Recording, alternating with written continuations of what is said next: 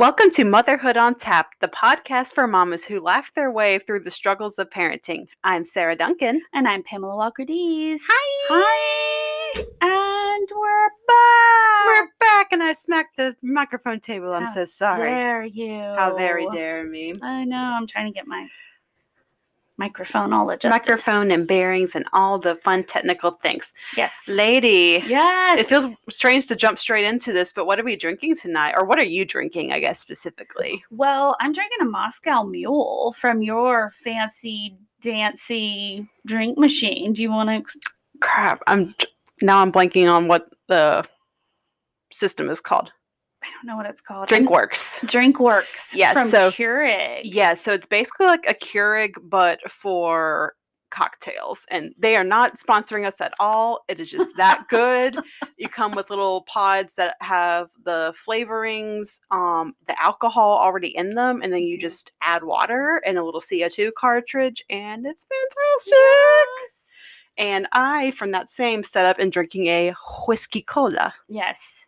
It's quite fantastic. I got the Moscow Mule because I have never had a Moscow Mule. And how's it treating you? It's great. It's treating me well. As Matt said, have one. It's tasty. I was like, oh, okay, so I'm taking that as permission. I did not take it as sarcasm because you can't be sarcastic with me and alcohol. No, you usually get like little 4-packs of the little pods, and we order the like jumbo size box that has like 16 of the Moscow Mules at a time because we both love them. Girl, cheers. Cheers. I'm sorry. I'm just hogging my drink. Tink.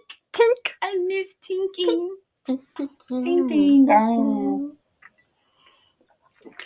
Oh. Deliciousness in a cup. It is. Oh, feels good. Girl, today is an exciting day. It is. We are kicking off the new format of our podcast. So for anyone who did not catch it, our announcement last time, do you want to give a quick update of what we are going to be doing? Yes. Now we have decided we're going to start reviewing documentaries that are parenthood, motherhood related. Because I did a little bit of research, and it just seems like it's a niche that's it's out there. There's some great documentaries out there, but not too many people seem to want to cover them. So I presented it to Sarah, who thought, that's brilliant. Enter us. So we are here to, I don't know, I would say enlighten you, but I don't know if I'm going to be really enlightening. Relay the information. Yes. Go watch it or don't go watch it. Exactly. We never really decided if we were going to have a rating system or anything like that. I think our tone will kind of convey that one way or the other. I'm pretty sure. I'm pretty sure too. By the way, before we get started, I love Sarah's shirt. It's 2 beer mugs clinking, and it says, "Let's get ready to stumble." And that's what happens when I drink beer, people. So yeah, I totally live for that. This is like super duper oversized shirt that my cousin brought like a bunch of extras to the family reunion. So I grabbed 2, my husband grabbed 1, and so it's just the perfect sleeve shirt. And side note, I feel like I'm definitely winning at quarantine bingo today. I am still in last night's pajamas. I just put deodorant on right before Pamela came so that I wouldn't kill her. That's why you didn't hug me. I was on the sofa the entire day. I was doing work, but it was just like, oh my gosh, I don't even have time to get up. I had food delivered. I had just, ticking all the boxes of like, yep, this is quarantine life. Yeah. Yeah. Well, if I hadn't had to take Sabrina to dance this evening, I probably wouldn't have showered or anything. But we're in the process of getting remnants of a hurricane. So we have literally had 2 solid days of rain, and it's flooding. So schools decided, because of COVID, now we can have remote learning instead of closing schools. Woo. We're going to have remote learning. So I also showered in the case that her teacher says, "Oh, Sabrina, could you get your mama? I want to ask her a question." Because there have been times where that's happened and my hair is still in a towel, and you're like, what? Or I just have to tell y'all, curly hair, if any of my curly haired ladies, when you wake up in the morning, it's not pretty. It's something. Yeah, sure, it's something. It's something I don't want anybody else to see. So so I'm like, I have to get a shower just in case she wants to say something to me. And of course Sabrina's like, she doesn't. She doesn't care. But anyway, because if she didn't, I would just be like, because I'm still unemployed, so I ain't got nowhere to do. Nowhere to be. Did your teacher want to talk? Huh? Do ya? Do ya? I'm bored. No, I'm not really bored. Okay. So, do you want to introduce what we reviewed? Sure. So, our very first documentary that we are taking a look at is called State of Play Trophy Kids. And this is actually part of a larger docuseries on HBO. State of Play is what the docuseries is called. And this episode was directed by Chris Bell, and it was released in 2013. And ironically, when we were looking at the giant list of documentaries that we could look into, like, a lot of them are kind of heavy, or a lot of like, here's some batshit crazy stuff that goes on, and let's dive into it. So we're like, all right, let's like find a fun one to start off with. And I'm like, all kids in sports, this will be great. Yes, I think I even texted Sarah, like, I'm sure there'll be some Karens we can make fun of. No, there really weren't Karens. They were just, that jackass who's at every game and is yelling at everyone. And it also wasn't light or funny at all. No, Payball just kept texting me like, what are you making me watch? Not because the documentary itself is actually fantastic. I was like, these dads are assholes. They're just such garbage humans in them. Oh my God, don't worry. We're going to get all into it. I was like, this is not funny. We could make it funny, but this is not funny, Sarah. You're going to get pissed off. And she's like, oh, great. It's like, all right. Who's ready? Me. Okay, Sarah, you start us off. All right. So, first off, opening voiceover says, that's the great thing about sports. You don't just play. You play to win. I'm like, okay, great. This is setting a tone for what's to come. Yeah. Oh, wait, can I interrupt for 1 second? No. The host is Peter Berg, and he says in the beginning, before we get into the kids, that at the end there's a segment with a sports psychologist and a former NFL player that will discuss the pros and cons of what we've seen. And we're going to get on that too. We will get to it. Yes, I just wanted to mention that. Okay, go back to it. So, opening shot, a middle school age girl named Amari is pushing a very heavy golf bag up the hill. So, again, great. You said middle school? I think she looks like she's 9 or 10. I think you're right. I think that was just my initial judgment. But yeah, she's tiny. She's a tiny little thing. And so I'm like, great, this already looks fun. Now, to be honest, I was originally thinking like, okay, is this like a training exercise? But no, she's just like pushing her golf cart. Yeah, because she's in the middle of a tournament or a practice or something. Yeah, sorry, I keep saying golf cart. Her golf bag, like up the hill. Yeah. And another thing to point out at the beginning is and I think it was very smart how they did this. Even though it's a show or an episode about kids athletics, it's all told from the point of view of the parents. Yes. Because it's so much about their dynamics and the effect that they have on their kids. And I thought that was absolutely brilliant. Yes. Yeah. And do you want me to get into the dad? I almost have to, because I can't with this guy. So, with the dad, immediately he talks about how that golf is like their family's dream. Like the overall families, and he says it like it's plural, family's dream is for her to get into the LPGA. Yeah. So we're starting off with, like she said, with golf, and we meet Andre and his daughter Amari. Yeah, I never even got the dad's name just because I was so pissed. I was just calling him the dad. Yeah, I kept having to like rewind 5 times to catch everyone's names. So once I got it, I'm like, all right, I'm gonna remember this.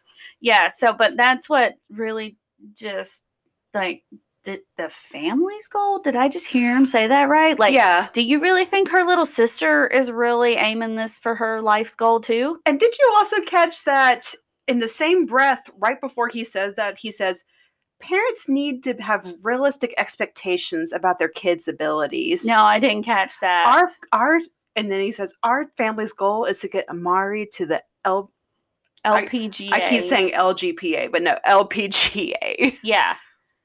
That's a realistic expectation. And I'm like, I have no problem with people, setting high goals and expectations, but it should come from the kid.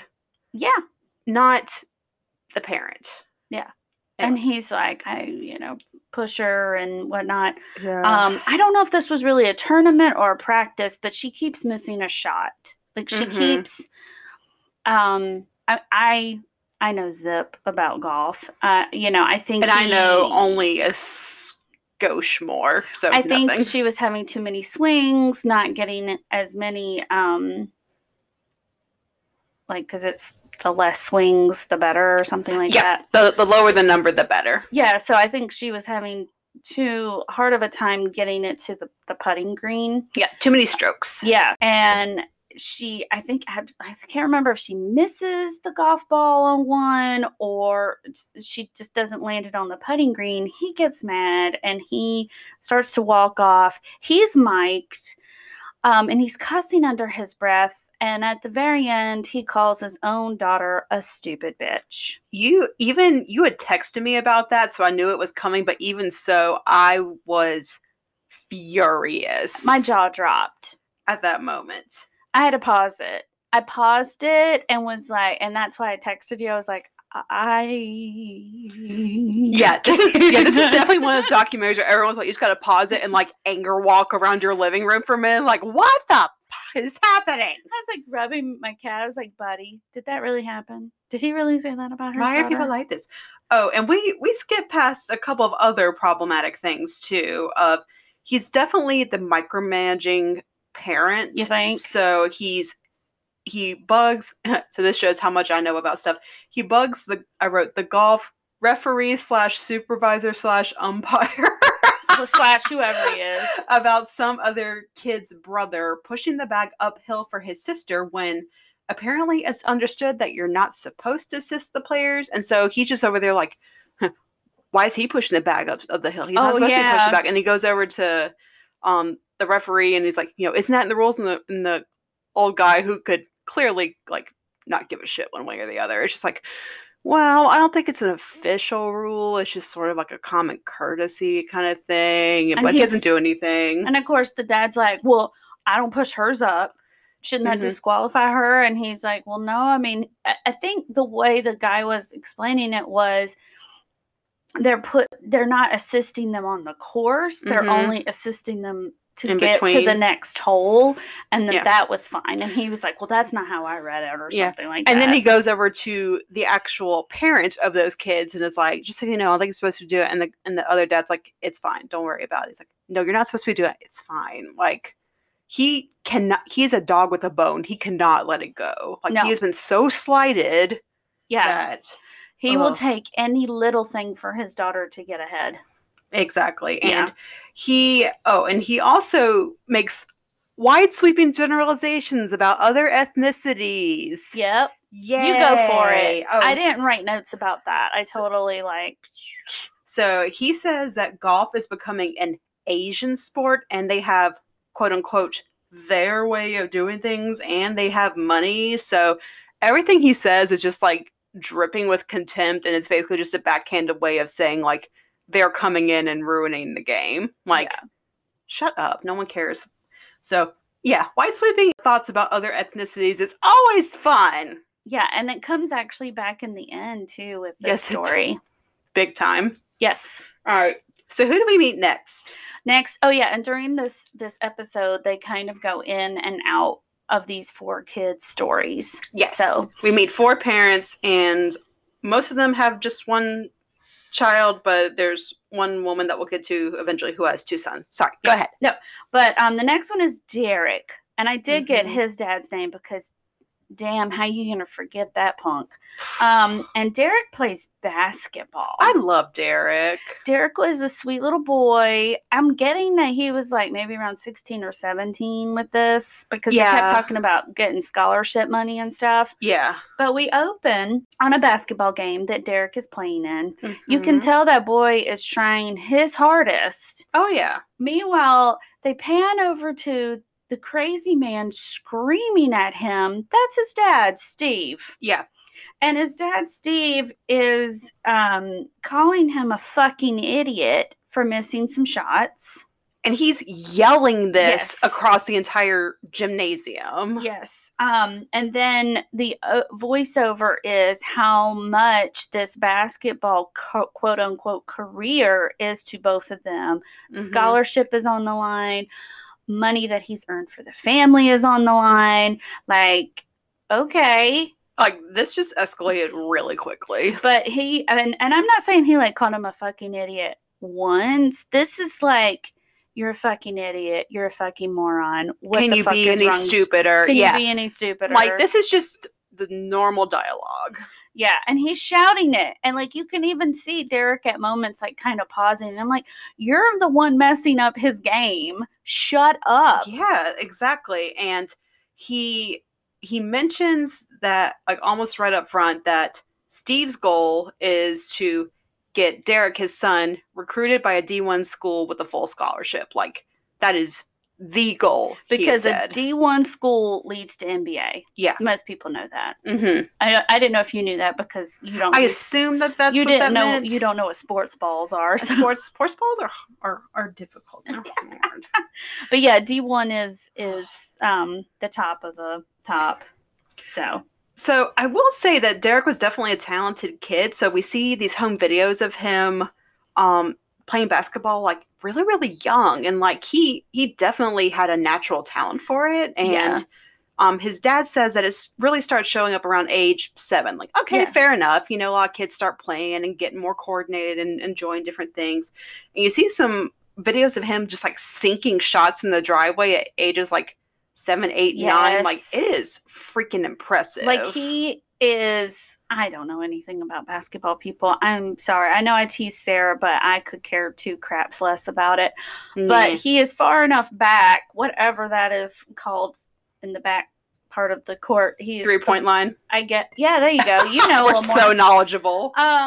And he's, like, throwing it, and he's this tiny little boy, and he's making baskets. Yeah, like, I can understand why his dad would be excited about his ability. Like, I totally get that. Like, I'm totally fine taking your child, like, oh, look, they seem a little more gifted here. Let's see if they're interested. Let's hone that. But see, you make the assumption that the parents actually care about the kids' feelings. Oh, no. I know they don't. I'm not making up sessions. I'm saying...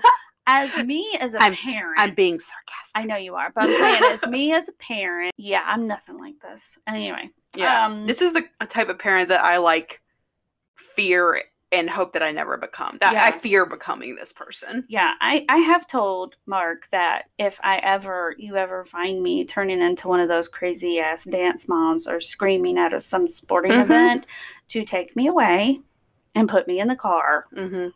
And make me sit there like I'm in timeout. And that's who they made me think of the entire time. Is like, if they were at a beauty pageant, they'd be the one screaming, kickball change from the backstage area. Like, it's too much. Yeah. So when Derek is about age 7, this is around the year 2000. At that time, Steve actually owned about 9 businesses and had 80 employees. So he was, like, a pretty legit businessman. It sounds like we don't really know what his business was. I'm not sure. But so as soon as Derek turned 7 and they kind of discover that basketball talent, Steve never worked again and focused, like, day and night all of his energy into turning Derek into a basketball superstar. Yeah, he became his coach, trainer, manager, mentor, father. How do we feel about that? I don't like it. No, that's I didn't even like homeschooling my own kid for, like, the first 9 weeks of school. And I'm not putting the homeschool moms and dads out there down. It's not me, you know? Yeah, that is a full-time job, and it is a hard job, and you have to have a calling for it. Yes, but I think there's a time where lines can get blurred when it comes to something competitive like sports. Mm-hmm. And when you become, like, mentor, trainer, coach, just everything, and you're with each other 24/7, your Yeah. things are going to explode. There's no separation. It's not like you No. had the crazy coach that you go see and then you come home to your parents and you get a break from it. No. Or the trainer that you might see 2 or 3 times a week for an Exactly. hour. Yeah. Yeah. And did you notice the crazy part about his diet and supplements and stuff? And So, yes. they're giving him creatine. Did you hear that? Yes. And I have questions about this because, you know, we cut to teenage Derek, who is like doing super hardcore training in the gym, like all these like specialty weighted machines to like really help his jump shot. Specialty trainers. Yeah. And Steve just very casually says, you know, oh yeah, by his mid-teens, Derek was already taking 20 to 25 pills a day. Okay. Is that supplements? Is that painkillers for, you know, just being sore all the time? Like, what is this? Supplements, but creatine is a steroid. It's actually in, I didn't realize this, so I made my husband stop drinking Monster energy drinks. There's another one called Rain, Bang. Several energy drinks have something called creatine, and it is a steroid, and if you have no physical issues, you should be okay. If you drink as many as he was drinking, it's not good. His family has history of aneurysms, and he also has a TBI. So they were, he mentioned to his doctors that I was being neurotic about it, and they were like, "Dear God, no," because it can mess with your blood pressure. It speeds up your heart, which is why they put it in energy drinks to keep you awake and going. Yeah, I have heard of creatine as a thing, but I'm suddenly realizing that I don't know anything about it. I had no idea that like was a if you steroid. had one, like just, I mean, it's a very small portion in an energy drink, so I don't want anybody to sue me, but I'm just saying, like, if you only had one, like, every 2 or 3 weeks, you'd be fine, Sarah. Like, you probably would be fine. I can't drink it. Yeah. I have high blood pressure. I probably would be in the ER later in the day. Yeah. That's what I'm trying to say. Yeah. Is that it will overwork. Now, I can't imagine a growing adolescent boy what creatine will do. Now, I'm not talking about steroids that you inject and can do all these other bad side effects, but if he's taking these other pills like B12, like sometimes you can have too much of a supplement as well. Yeah, so and that's it can like what bothers me. Yeah, and it can build up in your system and do like really weird and he's a growing things. I mean, adolescents, like, they're growing, like, yeah, every bit of them is growing, and you're going to pump them full of.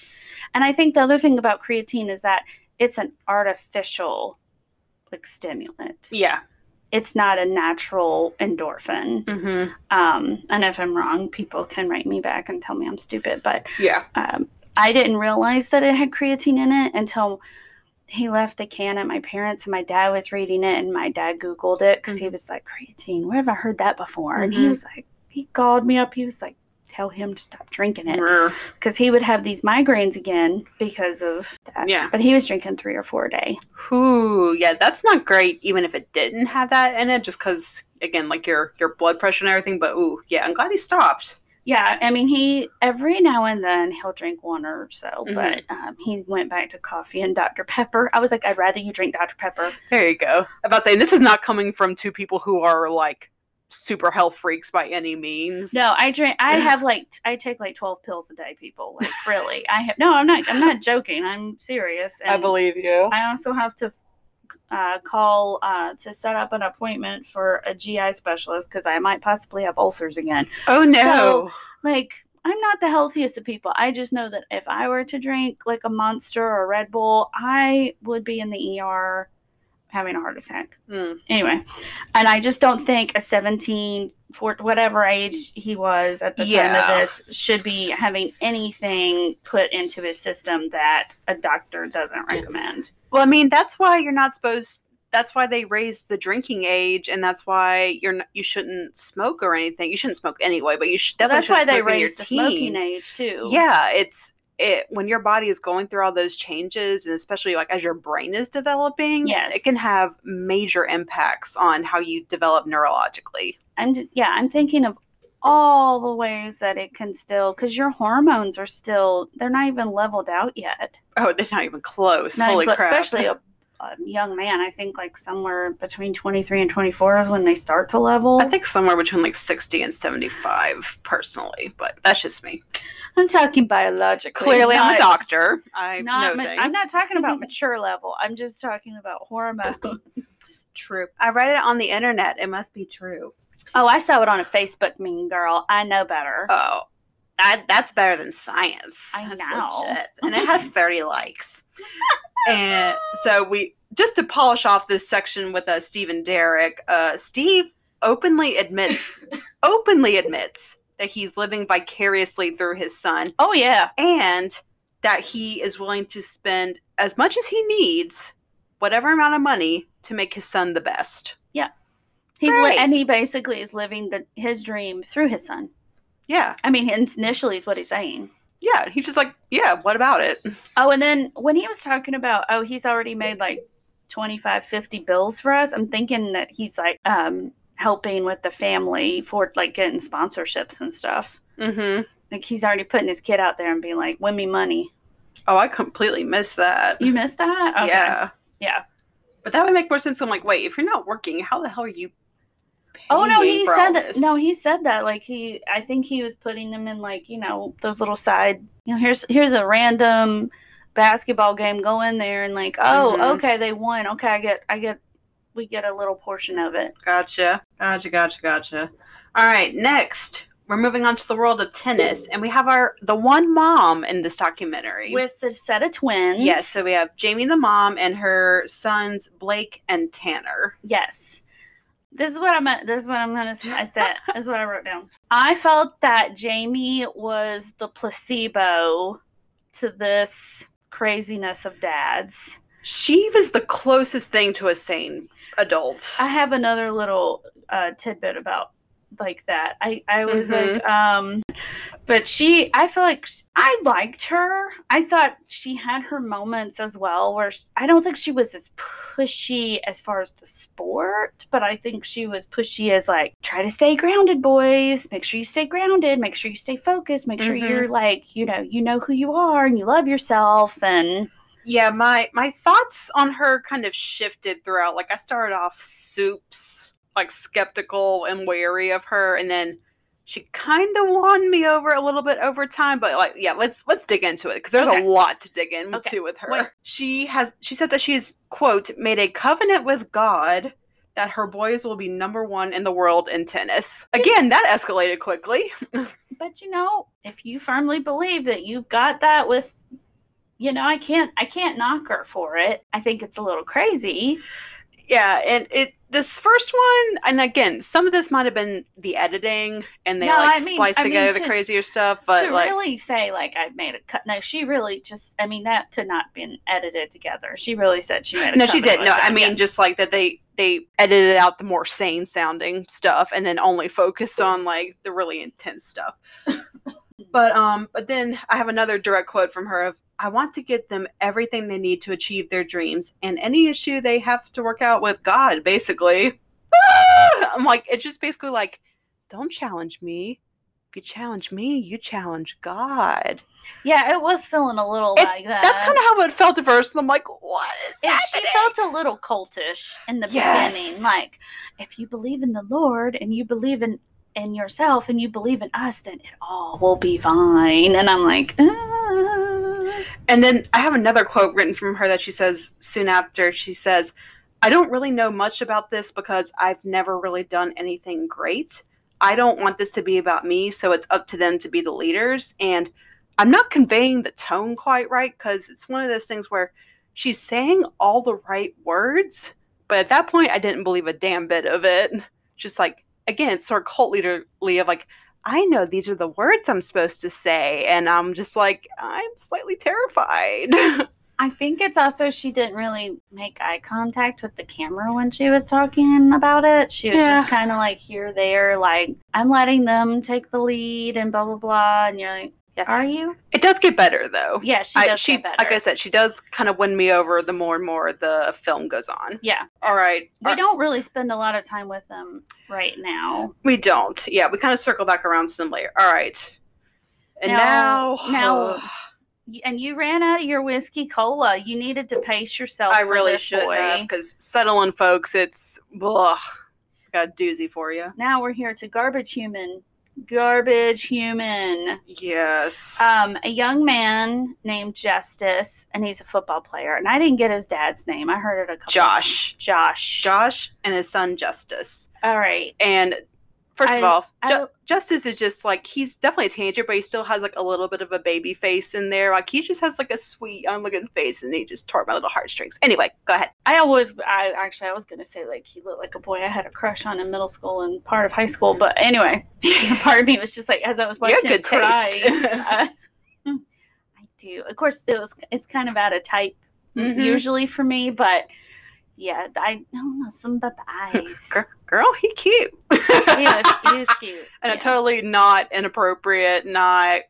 Yeah, anyway, But like you said, he has like a baby face. Mm-hmm. I think my heart also went out to him for the way his dad was screaming at him. Is the worst. So we start off with Justice as early morning fog. I'm not sure where they are, in Florida or something. Something like that. It looked like the zombies were going to be coming out any second, honestly. It was like this cloudy day with the fog. Actually, I was waiting for like the alien spiders to come out of the mist or something, like from Stephen King. I mean, it was just weird. It's like we got the mood lighting and everything. And his dad is wanting him to do drills with him, football drills, football plays. And Justice, I mean, he's tired. He's a teenage boy. He's not putting all that effort in. Who is at that early in the morning? Let's be honest. Yeah. I'm not. And I'm taking care of 3 kids in the morning. And so his dad decides, well, you're going to do sprints. Back and forth, back and forth, back and forth, with all of the heavy football equipment on him, while yelling and screaming and telling him he's not worth it. Obscenities galore. And I think, I never caught what his official position is, but I think he's an offensive defensive player. So when his quarterback is going and doing stuff, he runs and like blocks, basically. I believe sports ball terms. I'm trying to remember what that's called. I want to say it's a fullback, but that might be confusing that with soccer, because a fullback. I played a fullback. Yeah, come here for the commentary, not for the sports. We apologize. I wish, like, I've had a Moscow Mule. I'm exhausted. Anyway. Yeah. I can't think of it right now. It might be even a running back. But he has to switch from offense to defense. And his parents are divorced. Let's put that there. Yes. And he is currently living with his dad because his dad got him into this private school so he could get better experience and like recognitions from scouts and whatnot, is what I got from it. See, and I thought that he had tried to get him into the private school because they had a good football program. That was my assumption. Well, yeah, like a football program to get him better, so he will get to a college. Sports Scouts. I thought you said like Boy Scouts. I'm like, what does this have to do with Boy Scouts? When I say scouted, I mean sports. We're both very tired. Sports, Sarah. We're on sports. So I have so many not lovely quotes from Josh throughout this. You actually wrote down quotes. Most of my notes are stop putting him down, stop insulting him. Because some of this, it's like if you're listening to us, you got to be able to appreciate just what freaking assholes some of these guys are. Yeah. So, Josh says, my whole goal is to be there to support him and not necessarily make it big in football, but give him good work habits, giving him something that gives him confidence. Pamela, you've seen the film. Does he appear to have confidence anywhere in this movie? No, he has no confidence because his dad says, you're an idiot, you're terrible, you're never going to make anything of yourself, you need to listen to me, what the hell is wrong with you? If I heard him ask what the hell is wrong with you one more time, I wish I could have jumped through the TV and be like, you fucking dumbass. You is what is wrong with him. And girl, later on, we will get to it, but at the end of it, I was so just like, thank you. Anyway, we'll get to it. Yeah. So, yeah, and this is where I wrote down that it makes me think of the super intense stage moms that are coaching their little girls for beauty pageants. Like, it's just our dance mom, like too the much. super intense Yeah. dance moms. And like Pamela said, he's not having a conversation with his son. He's not giving him constructive feedback. He's just yelling at him, calling him a dumbass, and telling him to get his head out of his ass because Josh is not getting the answer he wants to hear. And he's not doing the level of effort he wants to see. And he's like, well, I don't know what else. And then poor Justice is being completely quiet in the car. And he's like, you're not talking. Why are you not talking? He's like, because every time I get in this car, you yell at me because I've done something wrong. Yeah. And he's the kind of person where you can tell that when someone starts coming after him, or he just shuts down. Well, yeah, if somebody yells at me like that, it's very verbally abusive. I'm sorry, so because his dad does not, like you said, there's no constructive criticism, nothing. It's like as soon as they get in the vehicle and the door shut, he's like, the things that Sarah has repeated and I have repeated, imagine that from a very loud, big, menacing dude, and it's almost in a mocking tone. Yeah. You're not going to receive that. And it's like, what a disappointment you are. What a tiny little person you are. And then he even says, like, I drive back and forth to take you to this private school so you could do the. You're wasting my time. You're wasting my time. And I'm like, oh, God. And everything throughout the entire movie, everything about Justice's posture and way of speaking is basically saying, I hate this. I don't want to be here. And he's also doing like natural defense moves by like putting his arms up around his chest and avoiding eye contact. He kind of like bends forward a little bit. Like he's a very tall, like I think he's very tall, very lanky young man. Mm-hmm. He is perfectly made for football. Yeah. But he will like almost kind of shrink down when he's around his dad. They don't get to the part where we're not at the part yet. We're in the restaurant, are we? Nope, that's later. That part. Oh my God. So much going on. Yeah. And just one little, button on the end of this section about Josh and Justice. This whole practice session they're having in the morning with the fog and the zombies and everything, that's just the warm-up practice before the actual team practice that he has later that day. Yeah, he makes him get up every day to do the warm-up practice before the team practice because his dad, Josh, doesn't feel that he is prepared like the other kids are. Mm-hmm. Great. So we'll come back to that. And he's not, but then he gets yelled at later because during team practice, he's not showing that same level of effort as the other kids. Maybe it's because he's been working out for 3 damn hours earlier than the other kids. You ever think about that? Mm-hmm. Think about that. There's so many different things going on here. Okay. All right. And now we are back to golf with Andre and Amari. Yes. So sweet Amari is having a golf lesson with a private coach who is this 90-year-old man who is just... He's actually very polite. He's so polite. He's so sweet. She misses the ball and he's like, now where are you, where are you missing? Where are you putting the power? And she's like, in my hands. Where are you supposed to put the power? In my arms, in my chest. Calm. Yes, he's very calm. And she's trying to answer. And then meanwhile, like she's trying to answer, but she's also trying to do it correctly. Uh-huh. And she's answering her trainer.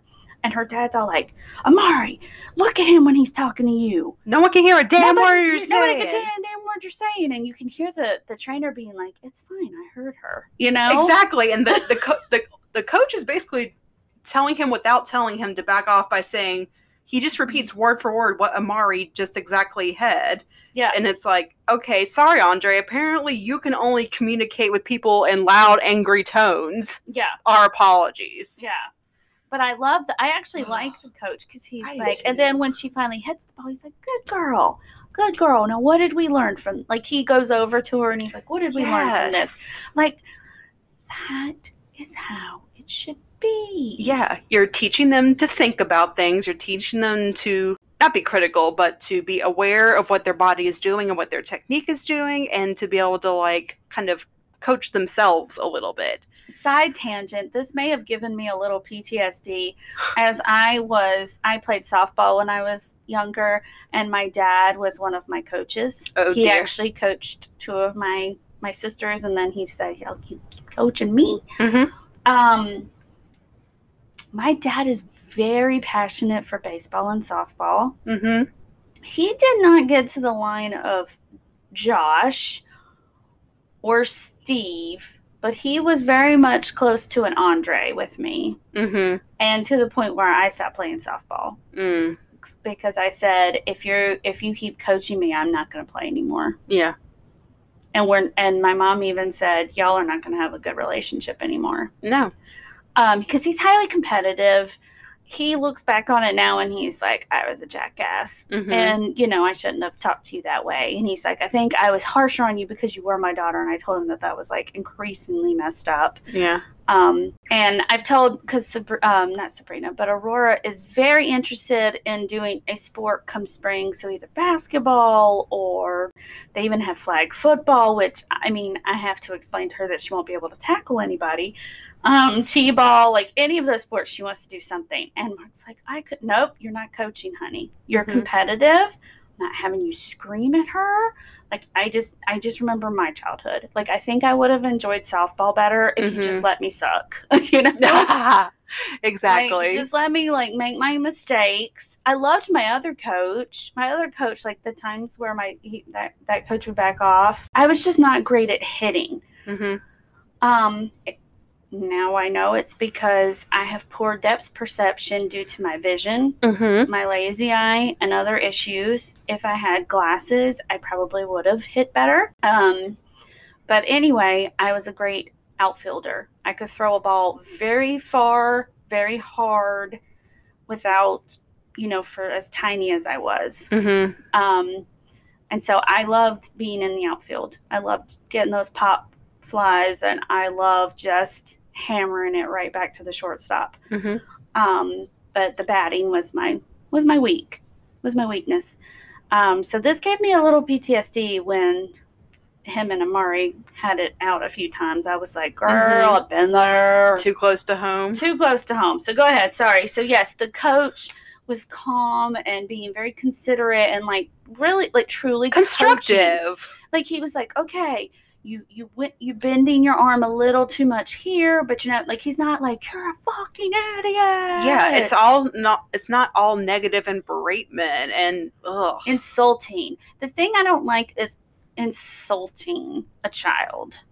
Yeah. Reads a lot of books, not just about golf, but on how to take your child and build them. He actually says that. Build them into golf experts. Yes. I.e. Tiger Woods. There's so many books about Tiger Woods and his dad.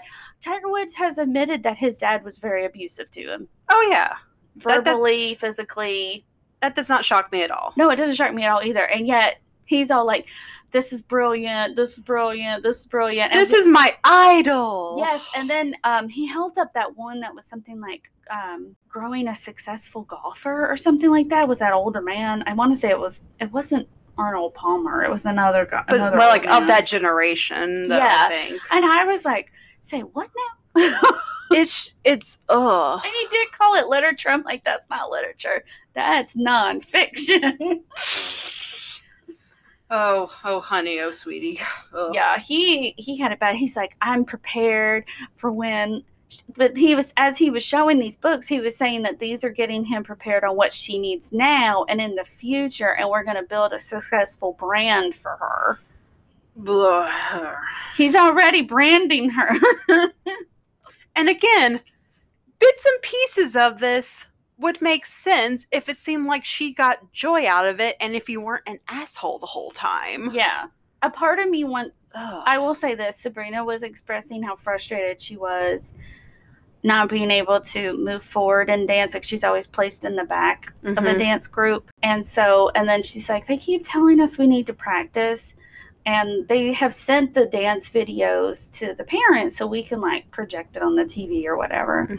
So I think I'm going to watch it, and not as a way to punish her or make her do it. But whenever she is practicing, there have been times where I've been able to just jump up with her and be like, no, you need to turn your leg out a little more like this way. Watch mommy. And I'll do it for her. And she's like, oh, and then she gets it. But I, on the way home, tonight, she was like, what are you and Miss Sarah going to talk about tonight on your podcast? And so I told her, and I said, do you think I push you too hard? She's like, no. I said, do you think I need to push you any harder? Do you think I'm not supportive enough? Mm-hmm. And she's like, no, I think you're just right. And I was like, good. She's like, you help me when I need it. You leave me alone when I want it. You don't call her a bitch under your breath. All right, so now we're back to basketball with Steve and Derek. Oh, God. All right, so now we're getting Steve's philosophy on what is and is not youth sports. So according to Steve, once you hit age 14, it's not really youth sports anymore.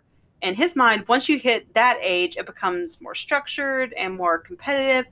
And he also points out that, like, really through ages about 7 through 13, it's all really within the parents' control. Yeah, and the kids will do whatever you tell them. But then once you hit 14, they get a little more argumentative with you. And you got, like, the other coaches, like, you can tell it drives him crazy that he is not, like, the single ringleader of this entire thing anymore. And him arguing with the referees. Oh, it's always the referees. He was like, my son would get farther if they weren't so incapable. I'm like, oh, it's always the referees. Oh, and another fabulous quote.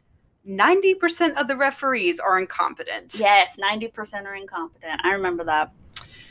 Yeah. Now, I'm not going to say, you know, most of these guys are either volunteers or they're getting paid, like, very, very little for these kinds of leagues. So, you know, they're not the best of the best. But, dude, just, they're doing their job. They're doing their job. Back the hell off. And and it cuts to him actually having a sideline argument with the referee, to the point where Derek comes over to his dad and says, shut up and leave, or just shut up. That was my absolute favorite moment until this point. Yes, Derek. He can speak up. Yeah, he just rolls around and goes, shut up or leave. And then he walks away, and I'm like, hell yes. And then he's like, well, I'm not going to leave. And I don't need to shut up. They don't know what they're doing. And he just, like, throws his arm back, like, just like, I don't ignore you. And one of the other spectators in the crowd is, you know, one of the sane ones, is he even leans over to him and is like, you know, dude, I've known this ref for a while. You really don't want to get on his bad side. Okay, great. And then immediately proceeds to be like, dude, you didn't see him throw an elbow? Who threw an elbow? It's like, sir, I didn't see it. And he's like, yeah, you didn't see it because you were looking. And it's just like, dude, you shut were looking up. because you don't know what to look at. And he's like, sir, I'm going to throw you out of this game. Please play. Oh, yeah, well, why don't you do that? Why don't you do that? It's like, shut up. It's like, the level of importance that these parents put on every single game. Yes. And every single moment and shot is just, it's exhausting to me. The reason I do not want my husband coaching any of our girls in any sports is because he's like this just watching a game, even in person. Yeah. Like, he'll argue with the refs, and as he doesn't know any of the players on the damn field, he's just committed. And I'm like, I can't imagine you trying to coach. No. Yeah. No. Ugh. I shall ban you. I'm glad he doesn't know anything about dance, because he just watches and... Turn, pirouette! Point your toe! You are stepping before the 8. What foot did I tell you to step off on? 5, 6. It's not 5, 6, 7. It's 5, 6, 7, 8. 7, 8, and 1. And 1. And go. And turn. And turn. I feel like Debbie Allen right now. I'd say, so, at some point, we're going to get a dance documentary, and then we will be in our element. Oh my God, we need to find one. Oh, I'm sure there's one out there. Girl. Yes. Did you see how big my eyes got? I know there has to be a theater kids one too. Absolutely. We have to watch that one. There is a multi-part documentary coming to Disney Plus soon about students at the American Ballet Academy. And I don't know if it brings the parental stuff in at all, but either way, I can't wait to watch it. Oh, when is that being released? Do you know? Because like I know December, I think. Oh, Sabrina will love to watch that. Sabrina and Aurora. Mm-hmm. As long as it's like PG rated. I think so, because I think it's meant to be like family friendly kind of stuff. Okay, sorry. Yeah, super excited. So back to Steve. Yeah, and then after the game, Derek and Steve are sitting on the sidelines, and Steve is going over how he thinks Derek did in the game, and basically the general tone of the whole thing is, yeah, that was okay, but you know what? It just wasn't good enough. I know you can do better. I know you'll do better next time. No, it just wasn't good enough. Yeah. It wasn't good enough. Oh, and then he also he rounds that little button out with, and you know it's not good enough. Yeah. And side note, that kid literally just scored 18 points, and that's an off day for him, apparently. And he looked exhausted. Yeah, and the whole time, and if each kid has sort of their own face that they have on the entire time. His is the look of, why do I bother? Yes. Because yes, that's what I was thinking too. He tries so hard, but everything he does is just like, and I know you don't know much about any sports, and I don't know much about basketball, but I will say I know this. High school basketball, 18 points in a single game is a lot. Yeah. It is not like the NBA. Mm-hmm. That is a lot for one player, let alone usually scores are somewhere between 30 to 40, I'm guessing. But anyway. Yeah, and he just looks so deflated and demoralized because no matter what he does, it's never good enough. Like, being here, you're not good enough, you're not good enough, you're not good enough. It's like, well, what? Like, yeah, that's what I was thinking that too. Like, why am I bothering playing? And all these kids, you can tell so desperately that all they want is just someone to look at them and say, good job, you can do this, I'm cheering for you. Well, like Amari with the golf coach, when her dad stepped away for a minute and the golf coach went up and was talking to her, she was smiling. Yeah. Like, she was getting that positive criticism. Yeah. There is such a thing as constructive positive criticism. Yes. Yeah. That's healthy. This shit isn't. Can I make that clear enough for everybody? If you get nothing else from this episode, this is healthy. That is not. Damn, there's no Karens in this. But you know what? I heard on the radio the other day that the male equivalent to a Karen is a Terry.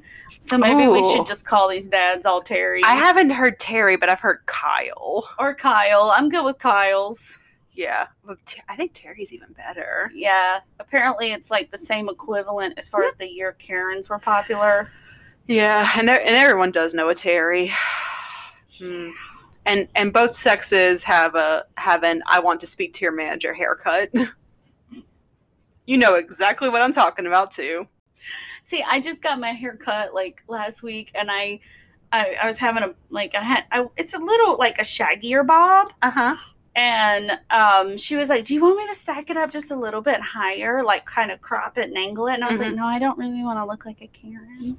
I'm kind of scared to be a Karen. Because no offense to anyone, to a non-Karen who does have this haircut, but yeah, the I want to speak to your manager haircut is usually kind of like swoopy bangs in front, very short and stacked and usually like gelled and spiked up in the back. All I can think is it's very harken back to Flock of Seagull days. / Kate Gosselin. Yeah.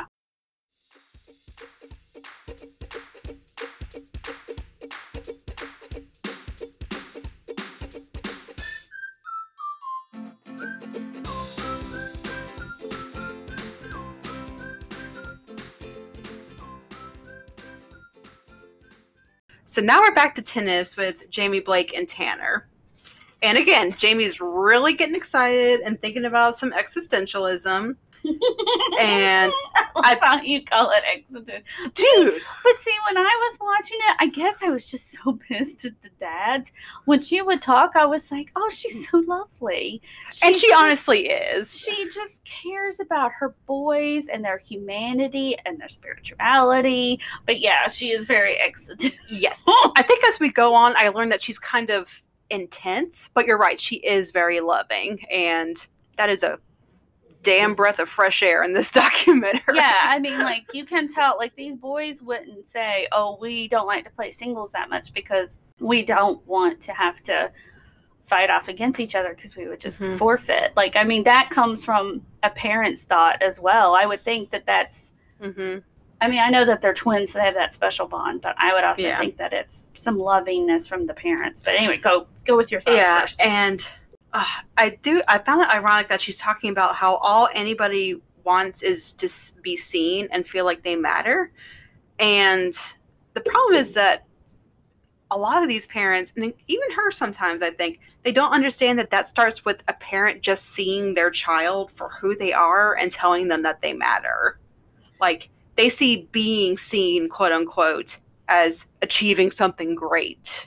Yeah, she did miss the mark on that one. But I don't think it was intentional. And again, I think as I got more context about her going on, I was like, okay, I think you're starting to win me over there, Jamie.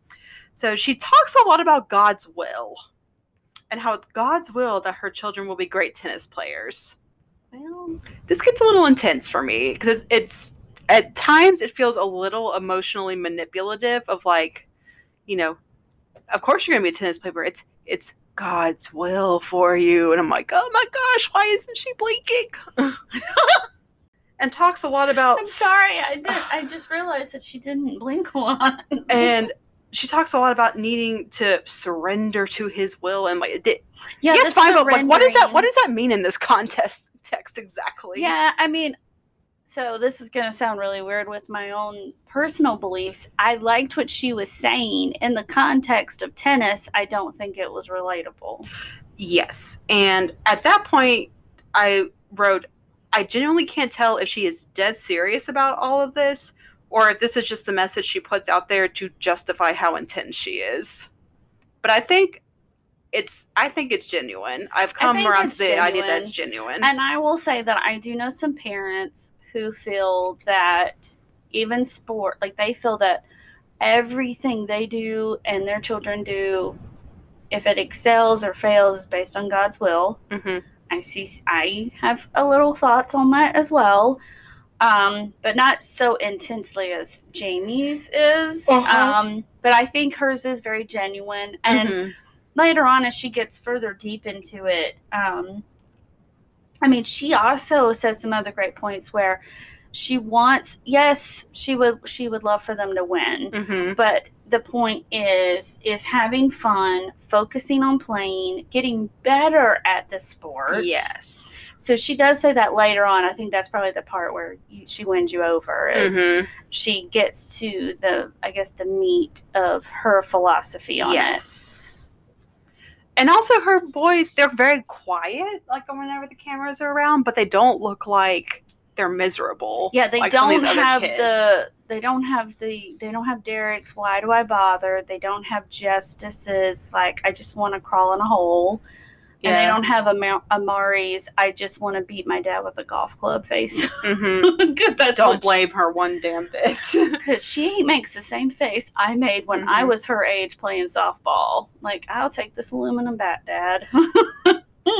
And it is really cute because I don't know if her kids fully buy into everything she says, but they seem to be very patient with her. And because they pull up to the court and she's like, all right, now, let's think about all the stuff you've been drilling and practicing. I'm like, okay, great. I can get on board with that. Good coaching. And then she's like, all right, now start thinking about feeling the energetic field. Yeah, that got me a little weird. Like, okay, what? Yeah, feeling the motions from everyone else. And I was like, is that a thing in tennis? And she says a prayer with her two sons. And then she's like, have fun. And like, the have fun is where the conversation should have ended, but then she's like, but also dominate and of course try to win. Bye. Yeah. Yeah. Dominate and try to win. Bye. Yeah. Yeah. I if she drinks, I would like to get a drink with Jamie. I do like how she said like the energy on the court. I was like, is this a thing with tennis? The energetic feel. No, but she actually does the way you're doing your hands. She actually like did that motion and. I feel like she has a lot of essential oils at her house. You do know I have a lot of essential oils, right? Mm-hmm. But I don't probably use them. But you're not a crazy person. But I don't use them in the way that other people do. They're nice to smell. I just don't think they're a cure-all for everything. No, they're not a cure-all for everything. As I said, I have lots of pharmaceuticals as well. No offense to anyone who does enjoy what am I even talking about? Essential oils. Essential oils, yeah, those things. I like aromatherapy, and I like to clean with them. And then some of the herbs or the fruity ones I like to cook with. Yes. Yes. All right, now back to football with Josh and Justice. Do we have to? Well, we can blow through this. Well, it's like ripping off a Band-Aid. So Justice is playing a game with his high school football team, and this is when we find out that he's attending a private high school. Presumably because they have a great football program. And it'll improve his skills, get him a scholarship. Yes. On and on and on. All the dominoes will fall. Yeah. So we see Josh watching from the sidelines, of course, and just, yeah. How is he watching the games, Pamela?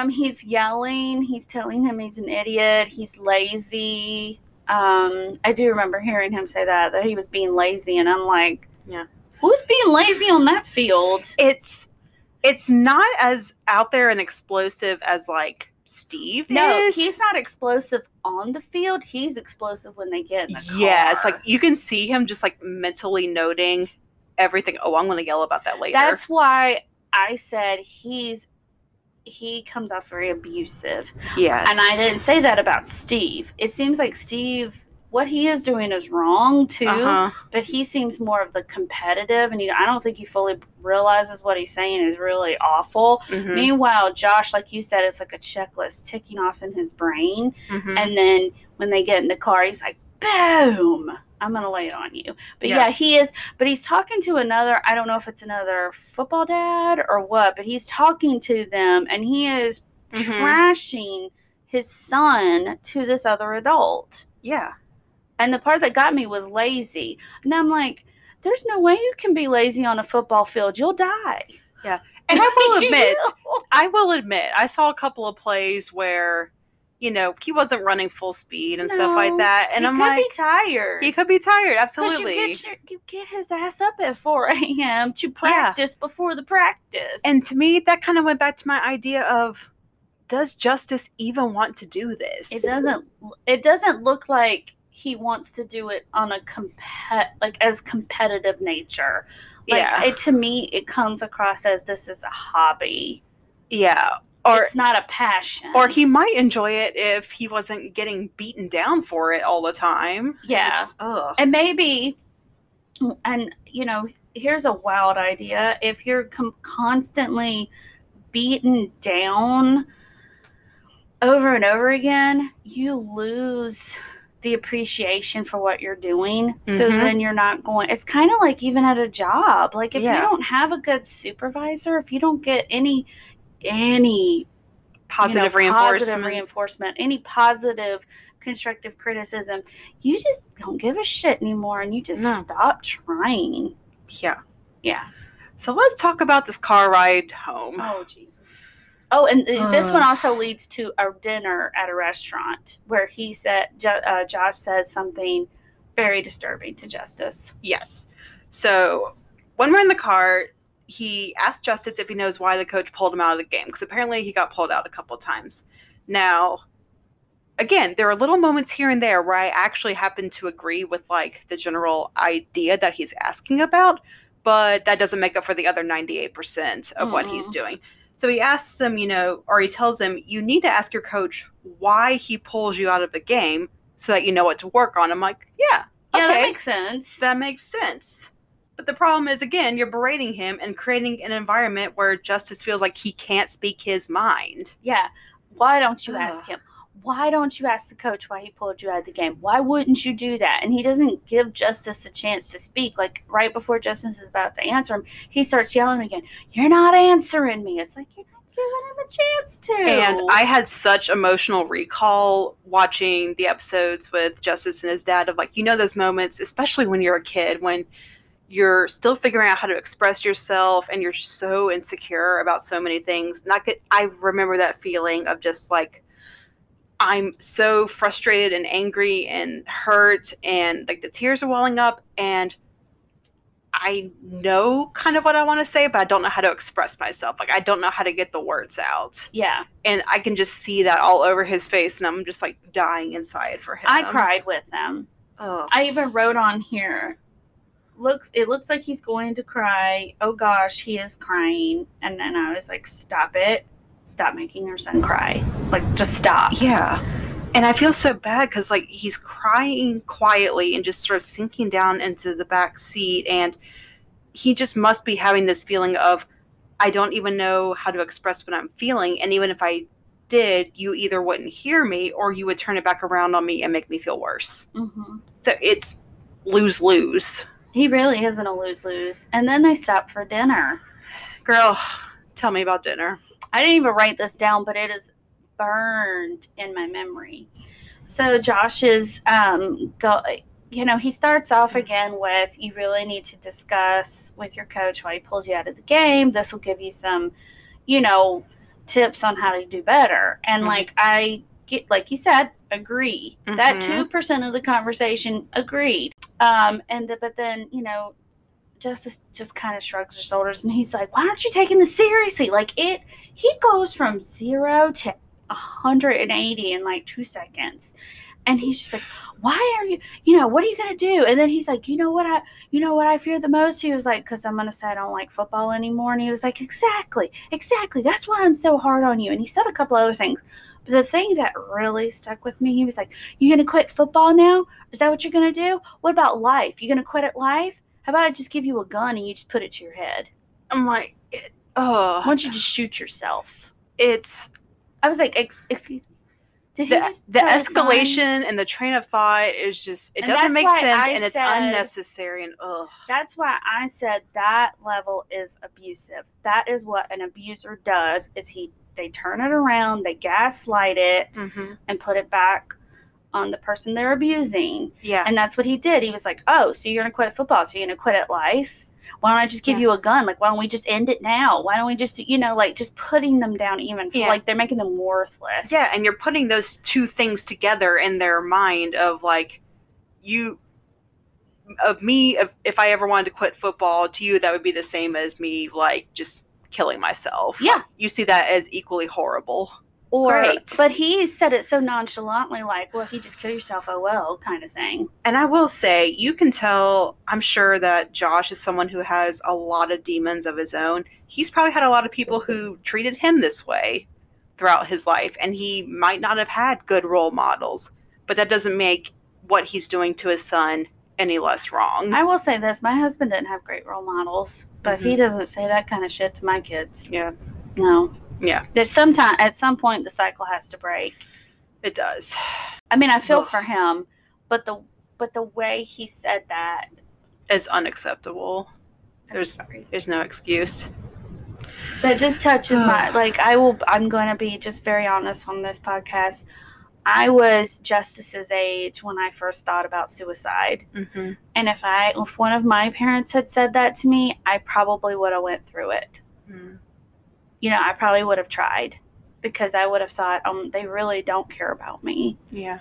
And so and then he's tearing up at this table, and I just thought, I hope to God he's not there where I was at that age, because I hope he doesn't do anything to hurt himself, which later we find out he doesn't, but I couldn't help but go there, because you don't ever say that to your child. You don't say it to anybody, but especially not a child. Yeah. Oh, God. And these are children. I'm sorry, I know they're teenagers.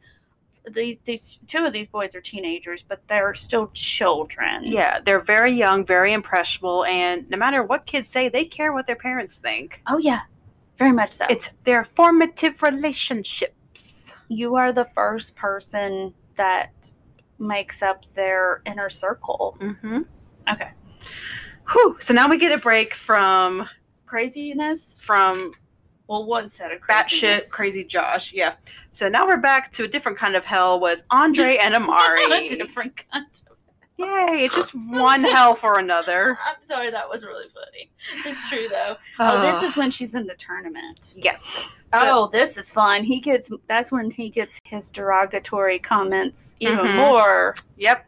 Okay. So Amari is playing in the junior national championships, I think, or some big championship. Yeah, well, I think it's a worlds, because they have countries there. Yes, that's right. Because I realized later, these kids aren't just Asian ethnicity. They are from Japan. And wow. They had Germany, and I heard them say something like Australia. Yeah. Yeah, but the main goal of this is I guess, I don't know if it was the top 5 got a college scholarship. So Amari makes a great chip shot onto the green. P.S. I was super proud of myself for knowing what a chip shot is. I still have no idea. I learned it from computer golf.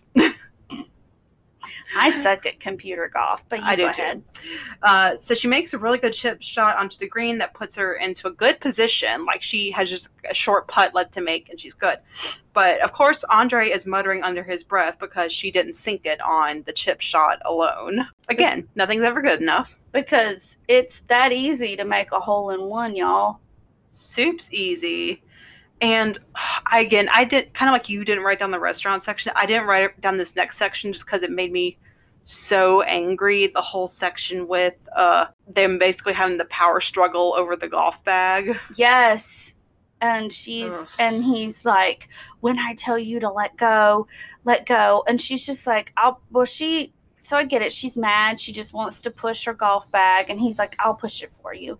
And she's like, no, I got it. And he literally grabs it out of her hands, shoves her. Mm-hmm. And he says, when I tell you, mm-hmm.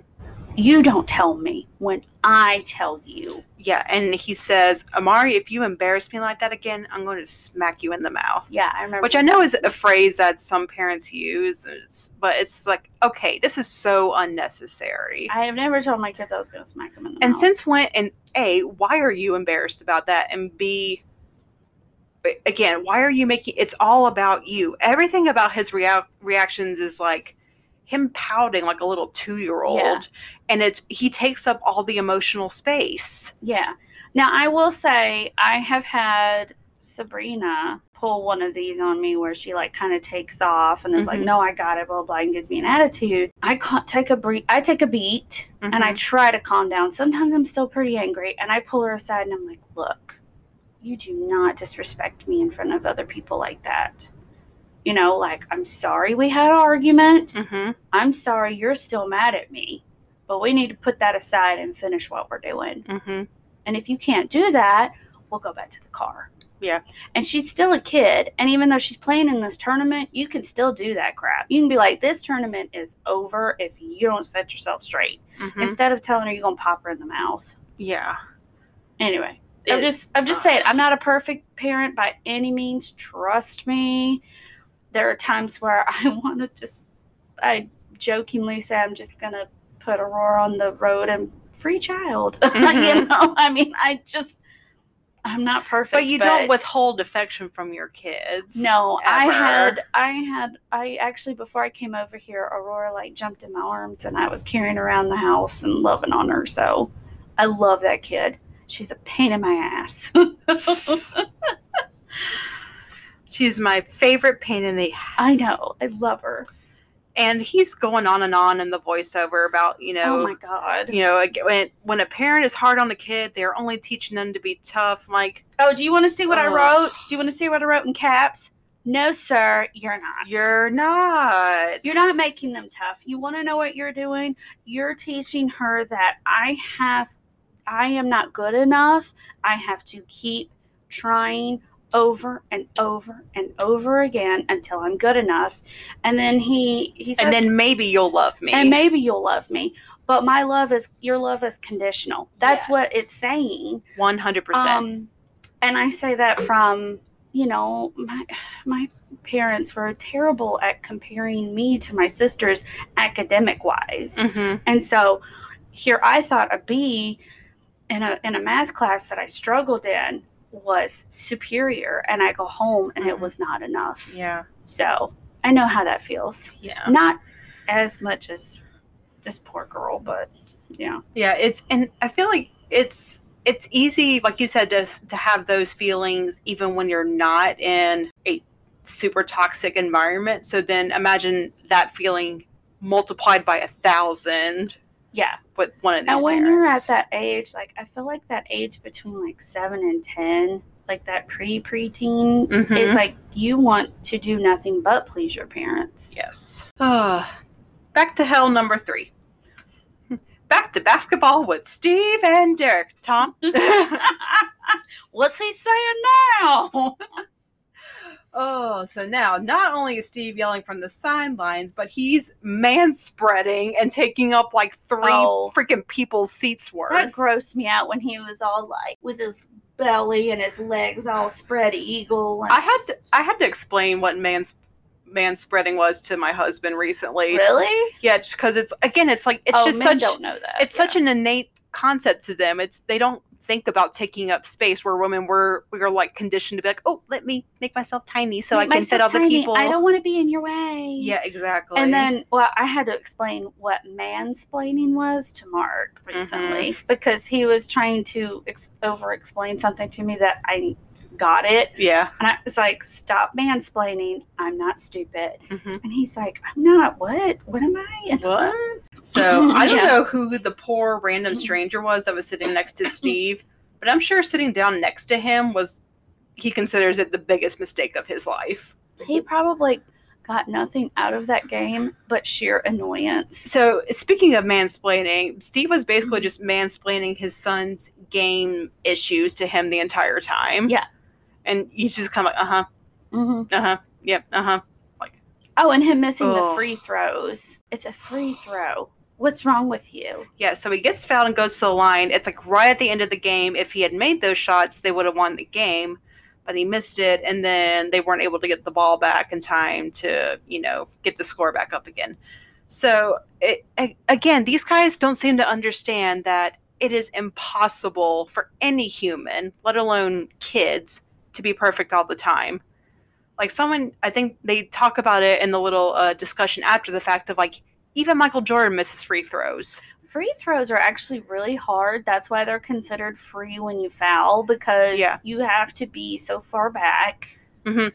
You cannot cross the line. You can't step forward. You can only dribble. I think that you can only dribble a certain number of times before you shoot. It's like the most psychologically intense part of the game. And of course, at those moments, because especially when it's like the game is like tied up and it comes down to that, like everybody gets quiet. Like it's very intense. So that section's pretty short. And then we forgot. Like he tells him over and over again. He tells his son, Derek, you missed a free throw. What's wrong with you? Yeah. It's a free throw. And of course he's like, got it, Dad. Can we go? I heard you the first 5,000 times. Yeah, like he just keeps going on and on. And then poor Derek starts crying.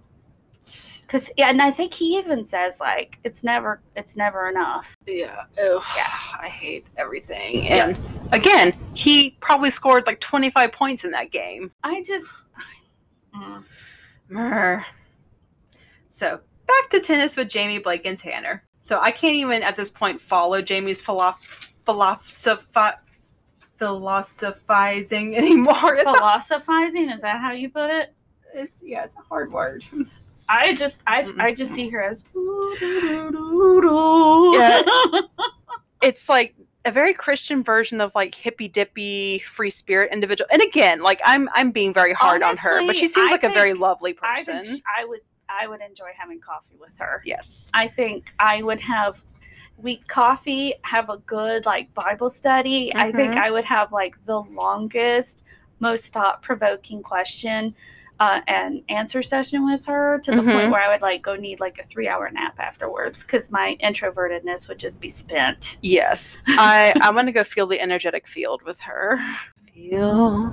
Like when I'm sorry, but when she said that, I was like, I don't know anything about tennis. Is that a thing? So if you would like to feel the energetic field at home, put your hand just kind of out in front of you, sort of like just slightly above a 90-degree angle.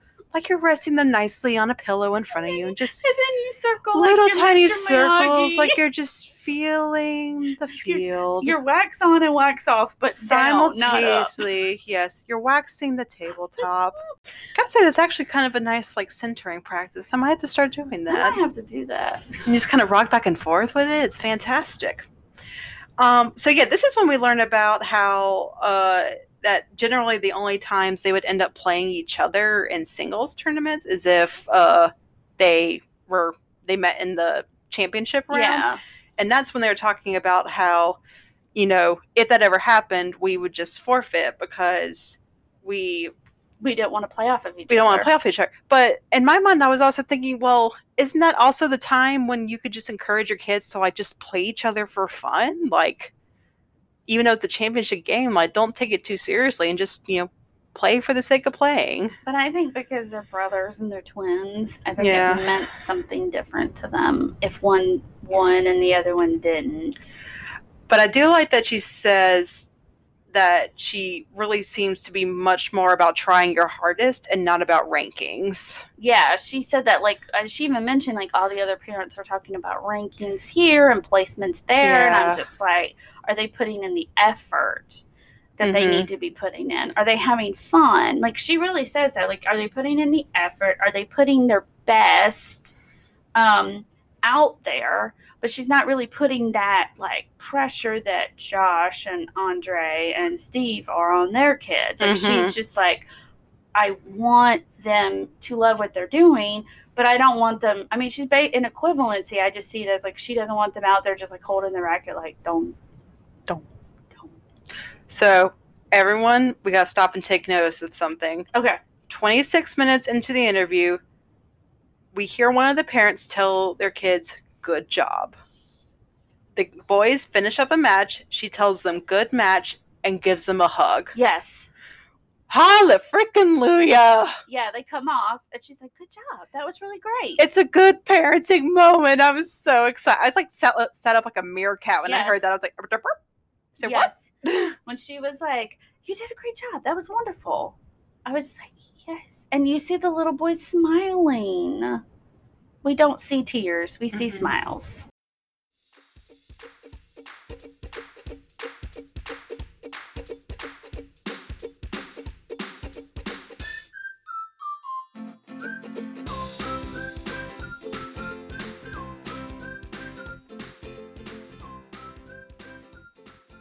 Right. So that section's pretty short. Yeah. Now back to golf with Andre and Amari. Tom? Yay. I feel like I'm throwing back and forth to different segments. Well, we're still at the tournament. Yes. And Amari's game has actually gone, I guess, kind of slid downhill a little bit. Yes. I wonder why. She's had more strokes than they anticipated per hole. The other kids are really, exceeding from her from the different countries. I put a note here that this dude is going to have a stroke with the way he's having, like, all the stress. Yes, he is. Like, he's on the ground. He's, like, grabbing his hat. He's screaming. He's grunting. He's moaning. He threatens to whoop a child's little ass. Yeah, and she tees off, and it's, like, one of her last holes, and you can immediately tell that Andre's pissed about it. Yeah. And this is where I got scared, because he gets really quiet for a second, but really intense. So it's like that almost like calm before the storm sort of anger. You can hear him breathe, like, huffing. Yeah, and he's basically threatening her, like, you better make sure you have enough of that club in your hand to get that hole. Like, I was As scared. she's walking down to the hole, he's like, you better have enough. You better get this. You better do this. You should. And he keeps berating her, and she starts crying in the middle of the green. She hasn't even finished playing yet. Yeah, and she hasn't even made the putt yet. Like, how does he think this is good for her, period, let alone when she still has to do a very precise shot where you need focus, concentration, and to be calm. Like, she starts crying. She throws her club down. She takes her hat off. She's like, stop. Yeah. Yeah. And she misses it. I wonder why. And the craziest thing is, we kind of cut to the like award ceremony yeah. and it looks like, she didn't place in the top 5, I'm assuming, because she didn't do quite as well toward the end. And we hear Andre's voiceover during this saying, I don't want Amari to be that story of the kid whose dad pushed her too hard. And I'm like, I'm sorry, what? I know.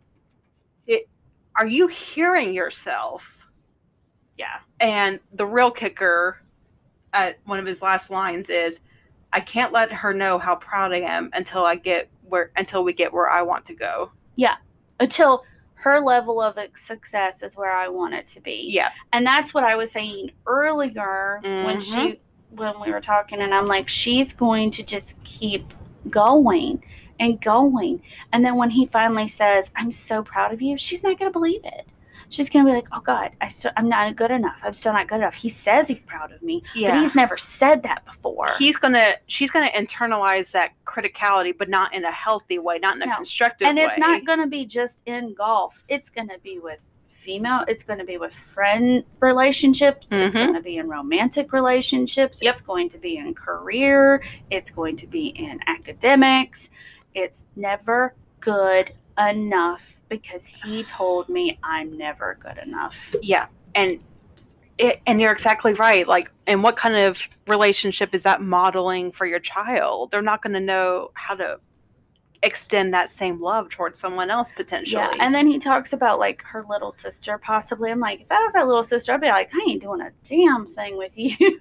I kept going back and forth of like, is the younger child like jealous of all the attention that Amari gets, or is she just like, poof, dodged a bullet there?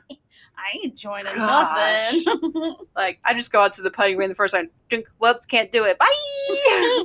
I'd be like, what? Where's the hole? I don't know. What am I doing? All right, girl, we've put off long enough. We're with Josh and Justice.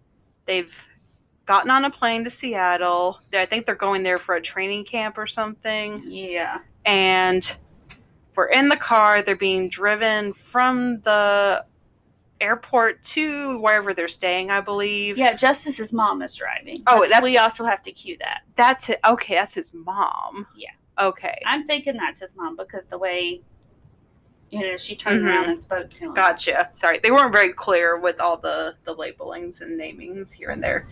So, once again, Josh is justifying his methods by saying he's just trying to teach him life lessons. And so, okay, now we're to the texting. Yeah, so Justice is texting someone. Josh is asking him who it is, and he kind of smirks, and he's like, oh, it's that girl. Mm-hmm. She's going to distract you, all those stupid things, especially like the things you see in like stupid teen romance movies. Mm-hmm. She's going to be a distraction. You ain't going to get nowhere. Can I read the direct quote? Oh, yeah, please. Why do you even have a girlfriend at 15? She's just going to break up with you. Oh, he's only 15. I never caught that part. I give it 6 months is what he says. And then the producer turns around and said, you never had a girlfriend? He's like, yeah, but that's not what I'm saying.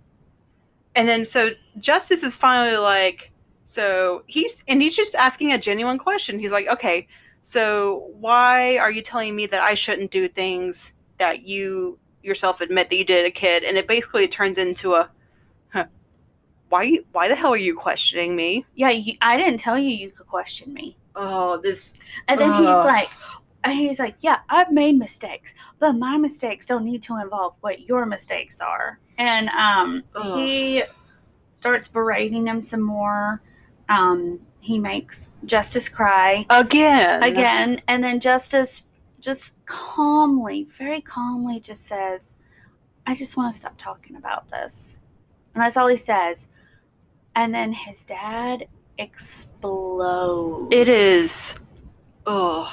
And when I say explodes, I mean like he could have burst the mic with the volume he was yelling. Yes. He's screaming, you don't get to end the conversation. I didn't give you permission to end the conversation. You must ask me permission to end it. And Justice is like, what the?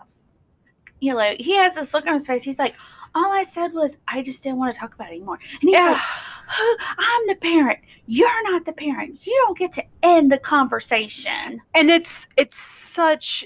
It's control. It's such bullshit, too, because the whole time he's been like, you need to be tougher. You need to stand up for yourself. And as soon as he does, he yells at him for questioning him. Yeah. He literally can't win. Or he yells at him for trying to stop the conversation because he's not done abusing him. No. He's got to finish getting his ego stroked, and he doesn't like that his son stood up to him.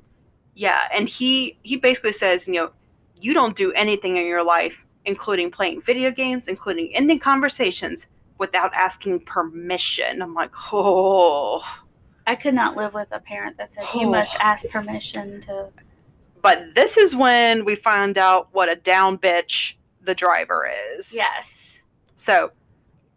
it makes more sense now that I know that it's his mom, but even if it wasn't... I took that was his mom from the way that they were speaking to each other. It's someone who I'm just like... Because you kind of see the camera pan to her back and forth during the first part of this argument, and she's just kind of like... oh God, like I'm here in the middle of this really like intimate, intense argument. And you can also see in the background that she's like on a highway or interstate, so she probably doesn't want to get in the middle of it while she's driving.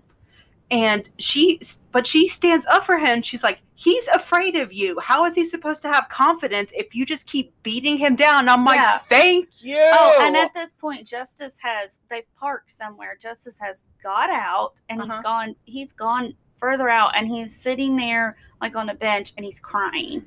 Yeah. Which he needed to do that. And I'm so glad she stopped Josh from going after him and just let Justice have a breather. Yeah, it's so unhealthy.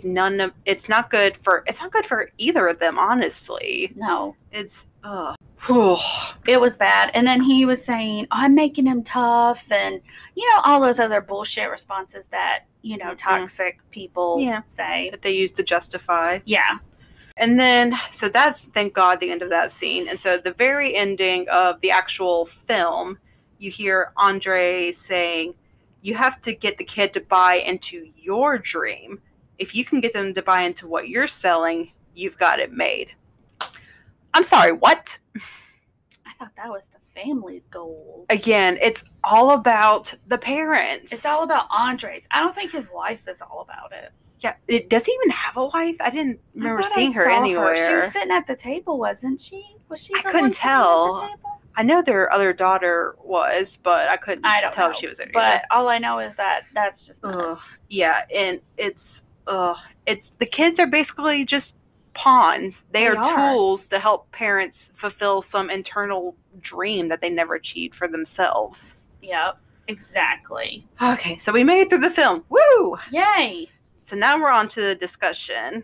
Do you want to talk a little bit about who the people are who were included in the discussion? Oh, gosh, I forgot to write his name down, but he was a former NFL player. Todd Marinovich. Okay, Todd Marinovich. He, I forgot what team was it the Giants? Oakland Raiders are who drafted him. Okay. He did not play for very long because he ended up with a drug addiction, which sidelined him into rehab, and then he went into a very early retirement. Mm-hmm. His father was, I believe, a former NFL player as well. Was he? Former trainer, I think. Former trainer or something. Yeah. And, he basically has said that relationship kind of pushed to the drug level. Yes. And then the other panel person is a sports psychologist. Did you write his name down? Dr. Larry Lauer. Yes, and I like him a lot. But he works, they picked him because he works actually with a lot of youth team sports and coaches, and he even works with parents who might potentially are pushing their kids too hard. Yes, and he actually conducted a 5-year study of the impact of parents in youth sports. So, the perfect expert for this topic. Yes. Okay, so one of the things I talk about early in this discussion is what they call the optimal push. So it's about providing some structure and helping your kid to kind of have the courage and the ability to sort of, take a step forward and try things. But you have to stop before you get to the point of controlling everything. Yes. And also, where is the healthy balance of this is fun, but they're putting in the right level of effort? Yes. And they also point out that it's important for parents to check each other and help kind of keep each other in balance and keep each other from going too far. And I did notice that in this documentary, it seemed like either there wasn't another parent in the picture, or they had specifically distanced themselves. That lady in the van with Justice and Joss was his mother, because they cut to that. And when she was turning back and saying, you're not giving them the confidence, the host, Peter Berg, was saying, is she making him too weak? Like, he was just asking. And the Todd said, no, you need to have two opposites here. You need someone that can cool the deranged one, basically, from calming down. He didn't say it like that, but may as well he said they have to play off each other. They have to tell each other to cool off. My mom was definitely the cool off. Like, I remember there was a couple of times she would come down to the dugout and she'd be like, Philip, come over here. And then I would hear my mom being like, you need to get over here, sit in the bleachers, and shut up. Yeah, because just imagine if you had two parents that were like building off of each other's intensity. I would never play sports again. Ever. Okay. Yeah. Yeah. So, and I loved Dr. Larry. He had a lot of really good points, and he first just says, first of all, whose goal is it? Yes, is it the kid's dream or the parent's dream? I loved it. Should not be the parent's dream. Like, yes. Yeah. And also, parents are not fully qualified to determine what a child is capable of at a given age. Yes. Including the level of effort they were able to put forth. Yes. And I thought that was a really, really interesting point. And that was speaking to Justice and Derek. Mm-hmm. Because, Derek's dad was putting him in all those crazy training sessions and all those supplements. Yeah. At an early age. And then Justice's dad was saying he's not putting in the level of effort, pump up the extra training. And it's like, you're over stimulating their bodies. Mm-hmm. They're growing. They need sleep. So you have all this physiological, which, as you were saying earlier, can lead to some serious emotional issues down the road. Mm-hmm. Yeah. And like we've said over and over earlier already, is when the love you give your child is based on performance, that is just the recipe for a toxic relationship. One thing I did write from Dr. Larry was be obvious with your love. Mm-hmm. Being tough does not builds a kid's confidence. Yes. Being like and they cut to the mom with Blake and Tanner, Jamie, that she, as soon as they come off the court, she was like, good job, y'all really got in there. Yeah. And they were saying, that's what you need to do. Mm-hmm. Tell them that you saw them performing. Yes. If the coach comes to you and says, hey, I don't think your child is putting in the level of effort with the skill, then you go to your child and say, hey, Coach so-and-so talked to me about this. Have they talked to you about that? How do you feel about, your ability on this skill? And I'm like, exactly. I would never, I'm sorry, I'm going on a side tangent, but just was like, I really liked what that psychologist was saying. And even Todd, the player, he was like, yeah, exactly. I totally agree with you. Like, you can't expect, and because his dad was a trainer, his dad was very much like the Steve and the Josh, and pushed and pushed and pushed. And it was just like, yeah. And he even said, my life consisted of, like, it wasn't good enough. Yeah. And what really made me sad was him saying that there were a lot of scenes in the documentary that were hard for him to watch because it just looked like a duplication of his life. Yeah, his childhood. Ugh. Yeah. And you said something about this a second ago, how it, like, being tougher on kids doesn't necessarily make them tougher. And they even went further to say that there is no scientific evidence to back up the idea that being tougher makes kids develop better or faster. Yeah. Yeah. Or resilient to, like, the handling of a loss or anything like that. It doesn't help them with that either. Actually, it makes it worse. Yeah.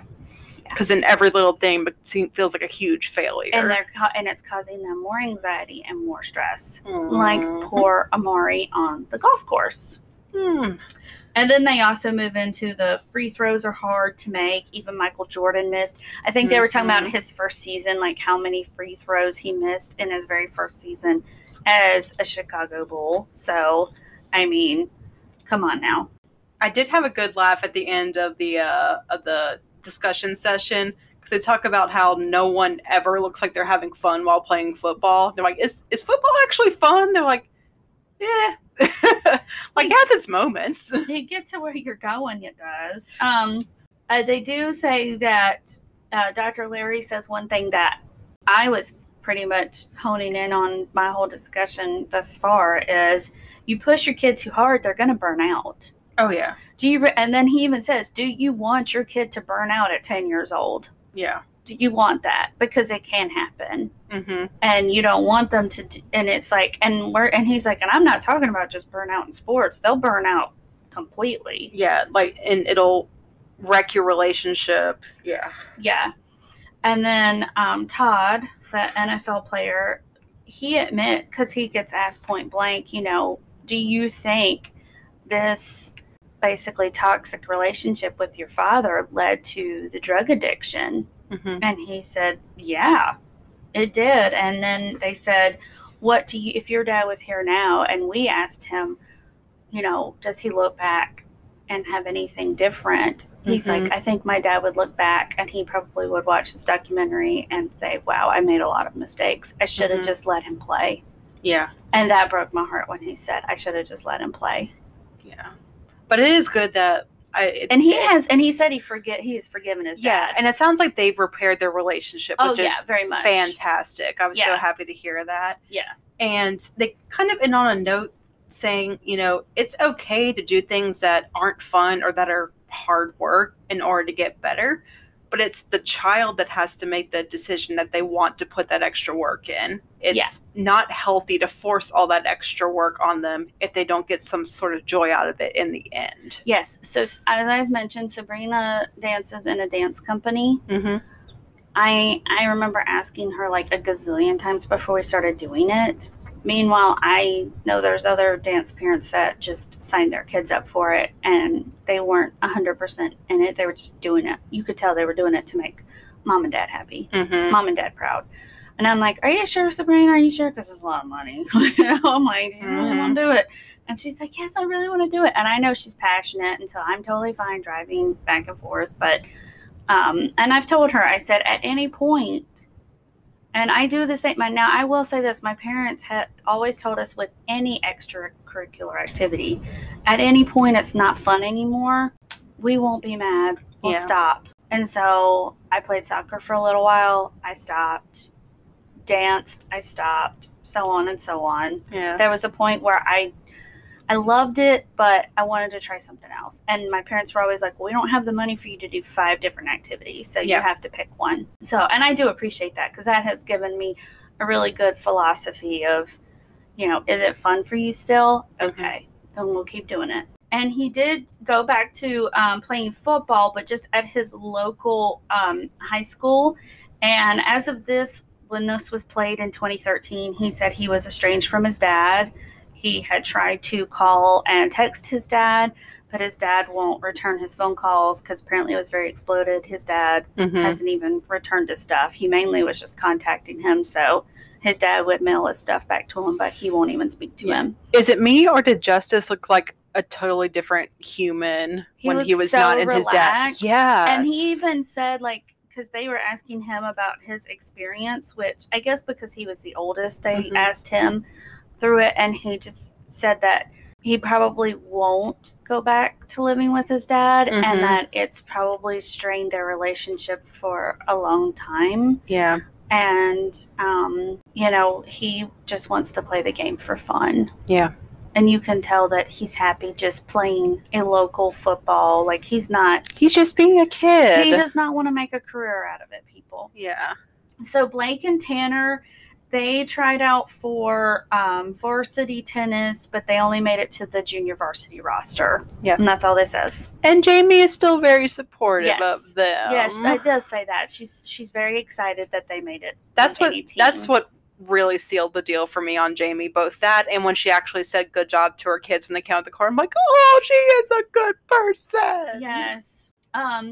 Amari won the Keycore Golf Classic. And then it also notes that during this tournament, no parents were allowed on the course. I laughed so hard when that line popped up. You think maybe because Andre couldn't be underneath her ass. Exactly. Just, ugh. Derek got accepted to Colorado Mesa University on a scholarship. It is a D2 school, so I think they're hoping to. So I don't know if they're going to transfer, but he does have a 5-year scholarship there.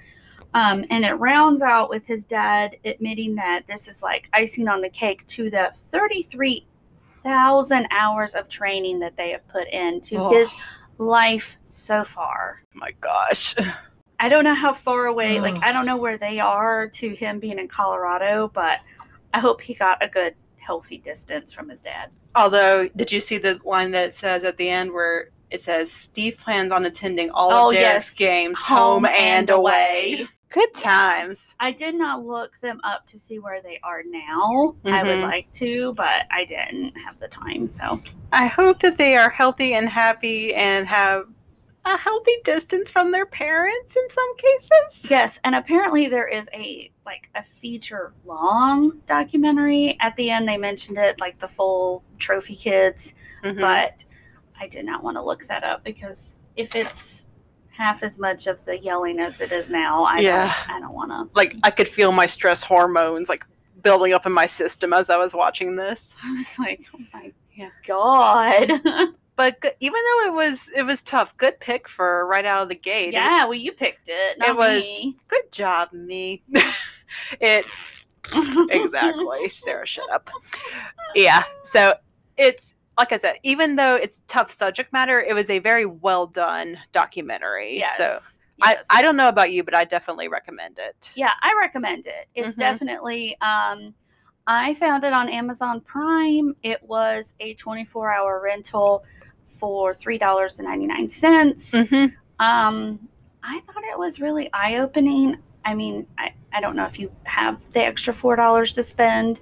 If you have HBO or HBO Max, you probably will be able to see it for free. Yes, and look up, if you have any of the HBO apps or subscriptions, look up the entire series, because I was just scrolling through what the other episodes are, and there's some really interesting ones in there. There are ones around, the linkage between sports and violence. There are episodes around, the female first, like the women who were trailblazers at different points, and I'm just like, oh, these look fantastic.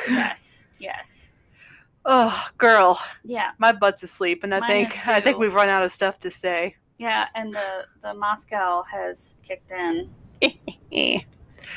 Oh, girl, this was fun. I like this. Fun. Yay! Cool. Well, until next time, I'm Sarah Duncan. And I'm Pamela Walker-Dees. Bye. Bye-bye. Thank you so much for listening. Our theme music is by Yov Aliagon. Be sure to check out the Motherhood on Tap page on Facebook. If you enjoyed today's episode, consider leaving a rating and review on Apple Podcast. It really helps to get the word out about the show. You can subscribe and follow Motherhood on Tap on Apple Podcasts, Google Play, and most other podcast apps. If you have questions or funny stories, you can email us at motherhoodontap@gmail.com. Partner with us on patreon.com for special bonus episodes and help keep this podcast and the two of us in business. Till next time.